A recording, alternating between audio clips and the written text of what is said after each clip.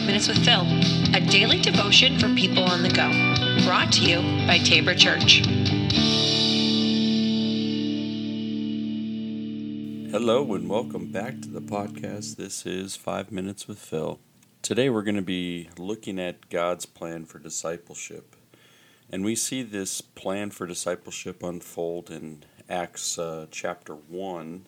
He says, "When you will receive power when the Holy Spirit comes on you, and you will be my witnesses in Jerusalem and in all Judea and Samaria and to the ends of the earth." So Jesus is trying to communicate to his disciples before he ascends into heaven this concept of making disciples and how you can kind of see it in these circles. So Jerusalem would be where you're starting from.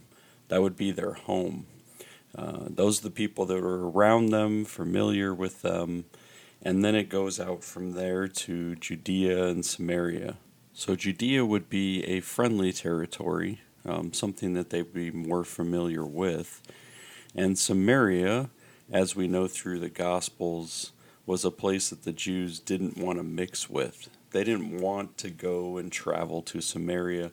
They would often find many routes around Samaria. So Samaria would be the place where you would say your enemies reside.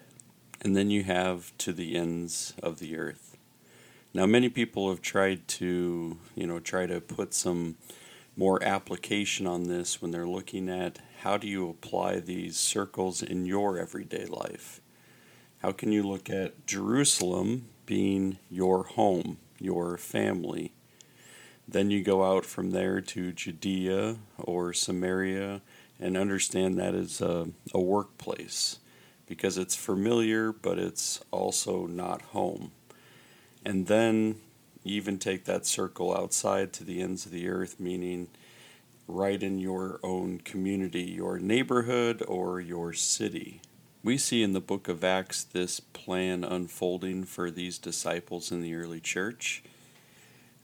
We see by the end of the book that disciples had been made and churches established from Jerusalem throughout Asia Minor into Macedonia and Greece. This plan was so successful that they conservatively estimate by 300 AD there were around 6 million Christians. So many so that Emperor Constantine declared that Christianity would be the official religion of the Roman Empire. So we can see that Jesus' plan worked. He said, go and make disciples. Start where you're at and head out from there.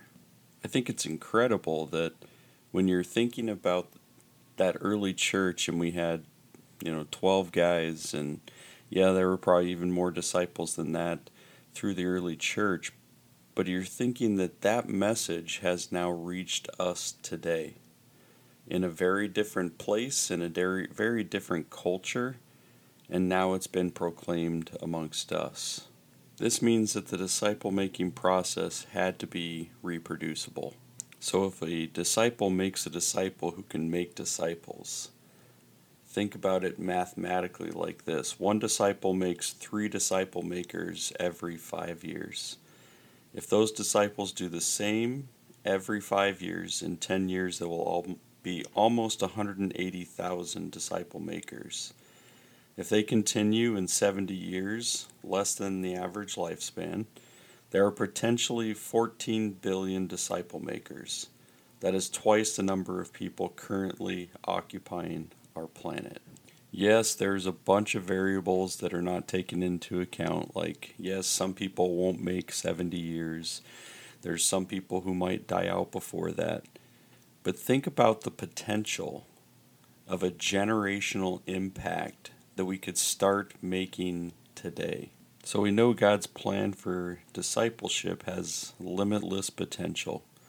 So really the only question that's put on us today is what's holding us back. So what barriers are in place right now that you can't see past in order to figure out how you can make disciples? And today I end with the promise from Jesus. He says in Matthew 16, verse 18, "And I tell you that You are Peter, and on this rock, this confession, I will build my church, and the gates of hell will not overcome it. So rest in that promise today, to know that nothing can overcome what God has put forward. Have a great day. See you tomorrow.